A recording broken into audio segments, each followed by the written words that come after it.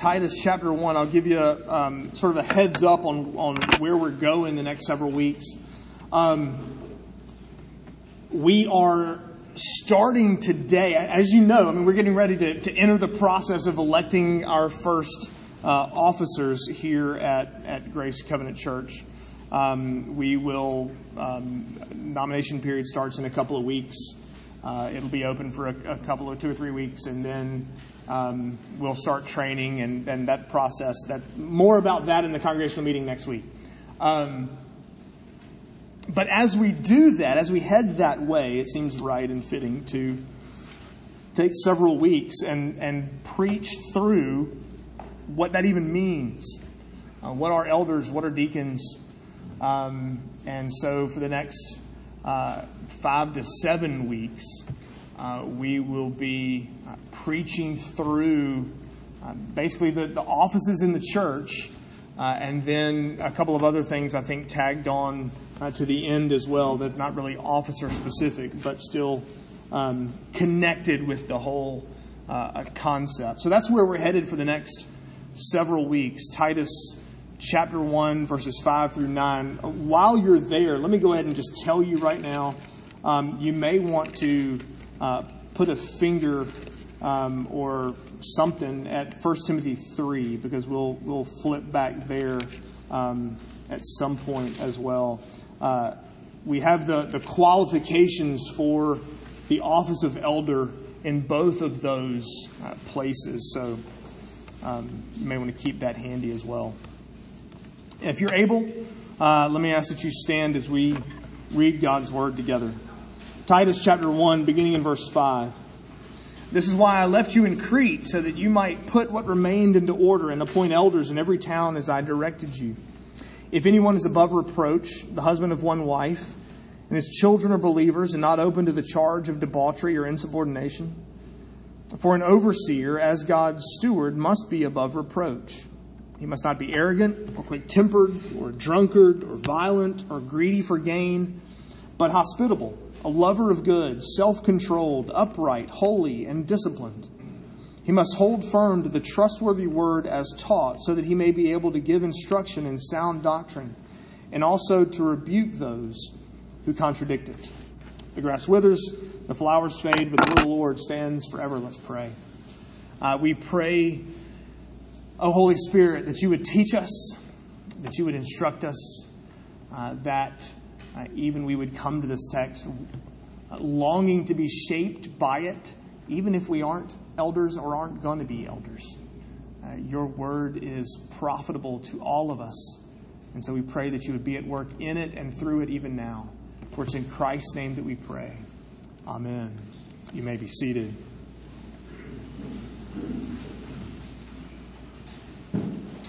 Somebody that owns his own business. So he's used to managing people. He's used to sort of having the big picture. Maybe we should make him an elder. Somebody who's a lawyer, so they know how to speak well. They're constantly talking in front of people and know how to use words to their advantage, to speak clearly, to get their point across. Maybe we should make him an elder. The CEO of the company, a manager. Let's face it. Elders are really just CEOs of the church. So let's just take the CEO of the company and let's make them an elder. He manages people well. He's run meetings well. He gives a bunch of money to the church. Let's make him an elder. I trust that over the last several weeks, as we've talked about this day coming when we would elect elders, when we started laying out a schedule for how this is going to play out, how this is going to work over the next several weeks and months, I trust that you have, surely long before then, but certainly now, you actually are thinking about, what does it mean to be an elder? What am I looking for? If I get to participate in nominating men to serve as the first elders of Grace Covenant Church, what criteria, what are the check boxes I'm looking for as I prepare to nominate men? The good news is, as we've just read, Scripture doesn't leave you wondering. The Bible doesn't leave you to figure out at your best guess what qualifies someone to be an elder in the church. Now, the Scripture gives us very clear qualifications here in Titus 1, back in 1 Timothy 3. There are other places where you can see connections as well. The Bible answers the questions that I hope you're asking. If you haven't been asking them, now would be a good time to start asking those questions. And as you read through the passage, you notice that our default tendency is to use very different criteria from this passage. You and I, our default tendency is going to be, what is he competent in? What are his competencies? What can he do? How good is he at doing these things? That's not the focus of the passage. The focus of the passage, and I trust, because I know you read the bulletin so clearly. I trust you noticed the sermon title. It's what an elder is, not what an elder does. Because that's the focus of the passage, both here and in 1 Timothy 3. It has a lot more to do with character. It has a lot more to do with what a man is like than what he's good at, than what he's competent in. And so, first of all, an elder is sincere in his personal life. Look at verses 6 and 7. Twice, you get this phrase, almost like a bookend around some other qualifications. In verse 6, if anyone is above reproach. And then in verse 7, as God's steward must be above reproach. The reality is that phrase, that qualification, in many ways summarizes all of the others. That if he's above reproach, then all these other qualifications sort of fall under that. It's someone against whom there really is there's no accusation that will stand. There's no dart, there's no arrow that's going to stick. There's no serious, scandalous sin that can be charged against him. Does it mean you're looking for someone sinless? No. Because who wrote Titus? The Apostle Paul. An apostle, right? That's sort of super elder in many ways, but who also called himself the chief of sinners. You're not looking for someone sinless. There's no sinless elder out there apart from Christ.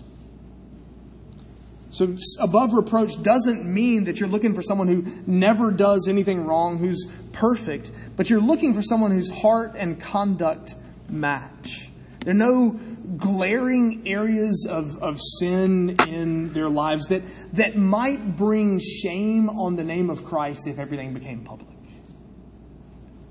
That's above reproach.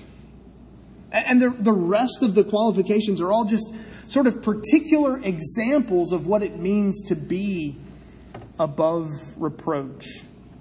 Ways in which the name of Christ might be dragged through the mud if a church leader was not above reproach. Look at verse 7.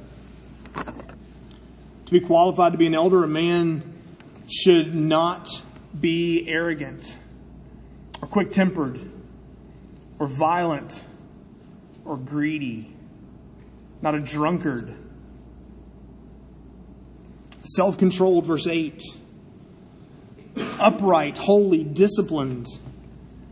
In other words, You're looking for someone who is not mastered by his emotions, but who has some mastery over them, who is mastered by the Spirit, mastered by Christ, who's ruled by God's Word through the work of the Spirit rather than his own emotions and his own personality. You can see the connections between these adjectives, right? I mean, think of the number of times a drunkard becomes violent. Those two things are frequently close together. You frequently find them in the same place, in the same person. But you're looking for a man who remains in control of his passions, who remains in control of his desires, rather than being a slave to alcohol or money, greedy for gain, or whatever. In verse 7, he's master over those things. He's not greedy for dishonest gain. He's not looking out for his own self-interest. He's not out to promote himself rather than promoting Christ. It's a picture of someone who has control over material desires. He's not given over to an inordinate love for the things of this world. He's not quick to quarrel. He's not quick to argue. He's not quick to demand his own way. He's not quick to pick a fight with somebody and to jump into a battle if he can. You know, there'll always be people who think that because they can win an argument, they should be leaders in the church. But notice what Christ says in the Sermon on the Mount. Blessed are the arguers. Blessed are those who are good at winning an argument. Blessed are those who can debate everybody else under the table. Blessed are the peacemakers. They shall be called sons of God. But notice too that in the midst of this list, right in verse 8, there's a word. And this may be as much ability as it is character. This is one of maybe two places where ability and character seem to sort of collide. But an elder is to be hospitable. Somebody who's warm and inviting and welcoming and opens their home for strangers. Their home is a place for ministry and to meet the needs of other people. You know, this was particularly an issue in Paul and Titus's day in the first century, when travel, especially for new converts, for Christians in a Roman world, would have been dangerous. And so Christians would open their home to travelers and allow them a safe place to eat and rest before moving on. Notice, though, that the elder is hospitable. It means he has a warm heart, even if he doesn't have a large home. It's not the biggest house, therefore that is hospitable. It's the warmest heart that is hospitality, that opens up to other people, that wants to show the love of Christ to others. In fact, Timothy in 1 Timothy 3 adds to this list that these things should be true both inside and outside the church. That an elder should actually have a good reputation among those outside of the body of Christ. I've actually known a church that created a questionnaire that they would send to an elder nominee's co-workers to gather what does the office say about him. Is he different there at work than he is here when he's here with us? An elder is sincere in his personal life. But an elder should also be stable in his family life. Notice verse 6. If anyone is above reproach, the husband of one wife. He's wholeheartedly committed to one woman and to one woman only. regardless of whether or not he's actually married. You go, well, wait a minute, hold on. The husband of one wife means that in order to be an elder, you actually have to be married. I don't think that's what the passage means. You can be committed to one woman and never having been married. You can be sexually pure as a single and never have been married and still qualify as the husband of one wife, as a one-woman man. That, by the way, is actually what's written here. The cultural question asks this: what about women? You keep talking like we're going to nominate men. Are we not nominating women to be elders? No, we're not. And here's why. The language of the passage won't let us. The passage literally, it's not literally the husband of one wife. It's literally of one woman, a man. You go, well, hold on, wait a second. Because the word man could mean mankind. It could mean people. It could mean all sorts of people. That's true if Paul had used that word, but that's not the word he used. You know, I think I've said this before. I've never been to a gynecologist. I don't need a gynecologist. The root word of gynecologist is the Greek word for woman here. It can only mean woman. And the word for man is the word for male, man, can only mean man. It's not the generic anthropology word, anthropos. It's not the generic mankind word that you and I know. And so literally Paul says one of the qualifications for the office of elder is to be of one woman, a man. And so we will follow the command of God in that particular cultural issue that is a big deal and for which people might actually look at us funny. The reality is you'd have an easier time arguing that an elder has to be married than arguing that a woman could be an elder. That's a far more difficult argument to make in this passage. So he's stable in his family life. The of one woman a man, a one woman man an elder must be. But then he also must, verse 6, be able to manage his own household well. Notice the way his children are described in verse 6. His children are believers, not open to the charge of debauchery or insubordination. Turn with me back to 1 Timothy chapter 3.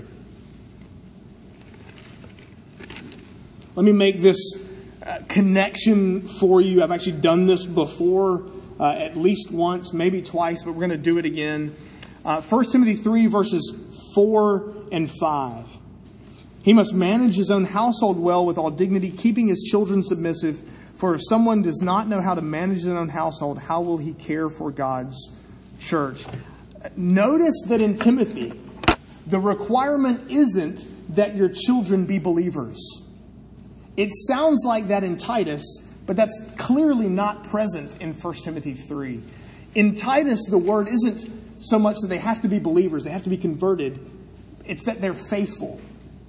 And so the question is, are they faithful to the parents? Are they faithful to their father? Or are they faithful in the sense of converted and following Christ? And consistency says that they should be faithful to their father. There's not the requirement that the children of these men have to all be Christians. The reality is, both contexts, the emphasis is on the father being able to manage his household well. Benjamin Morgan Palmer, who was a pastor in the middle 1800s in my home church, First Pres in Columbia, and then in New Orleans, wrote a book on the family. And in it, he describes the family as a little church. So in many ways, you come to church on Sundays, and yes, we're one big church, but almost every row is filled with little churches that will be little churches throughout the week until we come back together again on the next Lord's Day. And Scripture says that a shepherd in the local congregation must first be so in the more local congregation, his own household. How can he expect to care for the church when the church under his own roof won't pay attention to him? It's a question then of, you come home, you say, honey, kids, you're sitting around the dinner table. Guess what? I've been nominated to be an elder at Grace Covenant Church. Would their reaction be, well, yeah? Or, what? That's the question. That's the debate here. But notice too, back in 1 Timothy 3, Paul makes a change. Turn back to 1 Timothy 3. Paul changes a word in verse 5. If someone does not know how to manage his own household, notice when it comes to the church, he loses the word manage and changes to care. If he can't manage his own household, how will he care for the church? You're already getting a glimpse that the office of elder is not primarily a management office, but a shepherding and caring office. An elder cares for the church. He's the spiritual caregiver for the flock. An elder is sincere in his personal life, stable in his family life, and then lastly, an elder is sound in his doctrinal life. Look at verse 9. Verse 9 of Titus 1. He must hold firm to the trustworthy word as taught, so that he may be able to give instruction in sound doctrine, and also to rebuke those who contradict it. Notice there are basically sort of three parts of that verse. He believes the truth of Scripture, and with it, he can teach others. He can instruct believers, or unbelievers for that matter. And he can rebuke false teachers. He can rebuke false teaching. He can correct that which is untrue. And here you finally get to a competency. You finally get to something, an ability, to something the elder can actually do. Everything else has been character, and finally you get an ability in this potential elder.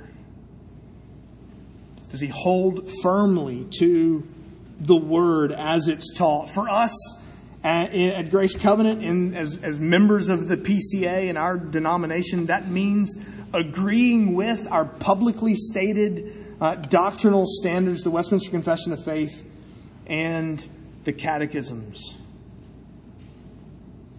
It doesn't mean a seminary degree. It doesn't mean knows Greek and Hebrew. It doesn't mean knows nuances of this and that and the other thing. It means, does he know, love? Is he committed to the Word of God? Does he believe it and embrace it wholeheartedly? And can he instruct and rebuke? Can he teach God's people? Can he walk with them to deepen their understanding and their love for Christ and for His Word? Can he correct faults? Can he correct errors in church members and, for that matter, outside of it? When you want to know, when you need to know the truth of God's Word and how it applies in difficult situations, in marriage, in work, in parenting, in whatever difficult scenario you face, you should be able to go to an elder and get solid biblical truth and wisdom. An elder is sincere in his personal life, stable in his family life, and he's sound in his doctrinal life. Let me make, I think it's like 5 applications from this passage. First and foremost, let me make this observation. there would be a temptation among us, especially women who, when you hear we're not nominating women to elders, it might be at that point you sort of shut down. This doesn't really apply to me. Or you're young and I'm not really going to be an elder yet. Or, whatever the case may be. It would be really tempting to go, this doesn't mean anything for me because this passage applies to elders. I want you to notice something as you read through Titus 1, verses 5 through 9. That should all be true of every believer. Every Christian should be above reproach. Every Christian husband should be a one-woman man. Every Christian husband should be able to teach and instruct in God's word. Everybody should not be a drunkard, should not be violent, should not be seeking greedy gain. The reality is, this is our target for all of us. This is what sanctification looks like. This is what spiritual growth looks like in the life of a believer. Am I more and more mastered by Christ, His Word, and His Holy Spirit than I am by my desires, my passions, and the things of this world? This is a goal for every one of us. A second application. If you're a member of Grace Covenant Church, these are the kinds of men you're looking for. As we enter into this nomination period, start nominating, training, and electing men to be elders and perhaps deacons, these are the kinds of men you're looking for. Men who are mastered by Christ and not by the world, the flesh, and the devil. A third application. If you're a man and considering the possibility of that you might be an elder, there's 1 Timothy 3 says that you may desire the office, and that's certainly reasonable. And you're thinking, maybe I'll be an elder at Grace Covenant. Then for other people to recognize these character traits in you, you have to be where they are. You should be participating in the life of Grace Covenant Church at every opportunity so that people actually have the right, the time, the ability to evaluate your character. A fourth application that really is just a tangent, but I feel like I've got to make it because it's connected to that last application. You will hear in our world today, don't judge. The Bible says, don't judge. So who are you to say anything negative about someone else who claims to be you can't judge. Your Bible says you can't. Notice this passage actually requires you to. It's a misuse of the command not to judge, to say you're not allowed to pass any judgment at all. You're not to make any evaluative statement about anyone's walk with Christ. That's not what the passage means in Matthew 7. These qualifications require us to evaluate, to make value judgments, character judgments about other people. We absolutely have the responsibility to evaluate whether or not our lives and the lives of our potential elders are consistent with Scripture. Lastly, let me make this final application.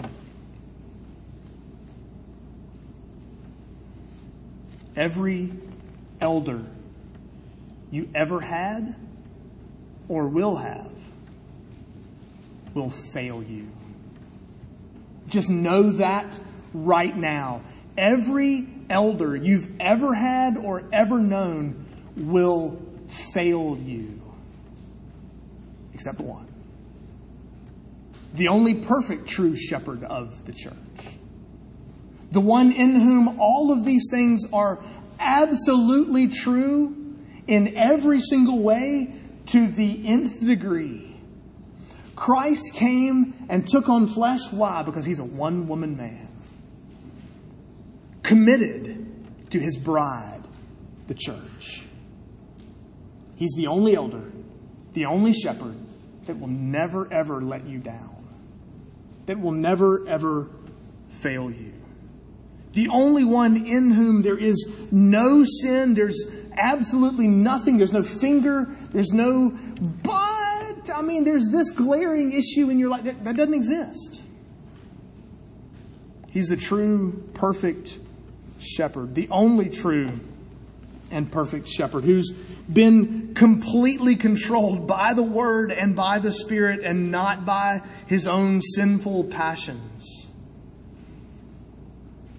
The same Word that establishes the qualifications for the office of elder also points you to a Savior who redeems you from these very sins through his own loving care for sinners. And the beauty is, we have that set on the table before us now. Proof that as the perfect, the model elder, he would lay down his life for the good of the church, his bride.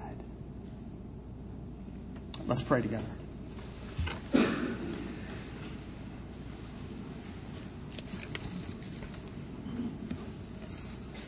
Lord Jesus, we thank you for your faithfulness to take on flesh, to live for us, to live under the law, to remain sinless, to love and care for the church in all its spots and blemish and wrinkle and sin, to be wholeheartedly committed, a one-woman man, that you would even go to the cross and suffer and bleed and die for us, the church, for that bride. We pray, Lord Jesus, that you would be the one true elder that we need, the one true elder to whom we would run faithfully, and that you would raise up men to serve in that office here at Grace Covenant as our first elders. We pray all of this in Christ's name. Amen.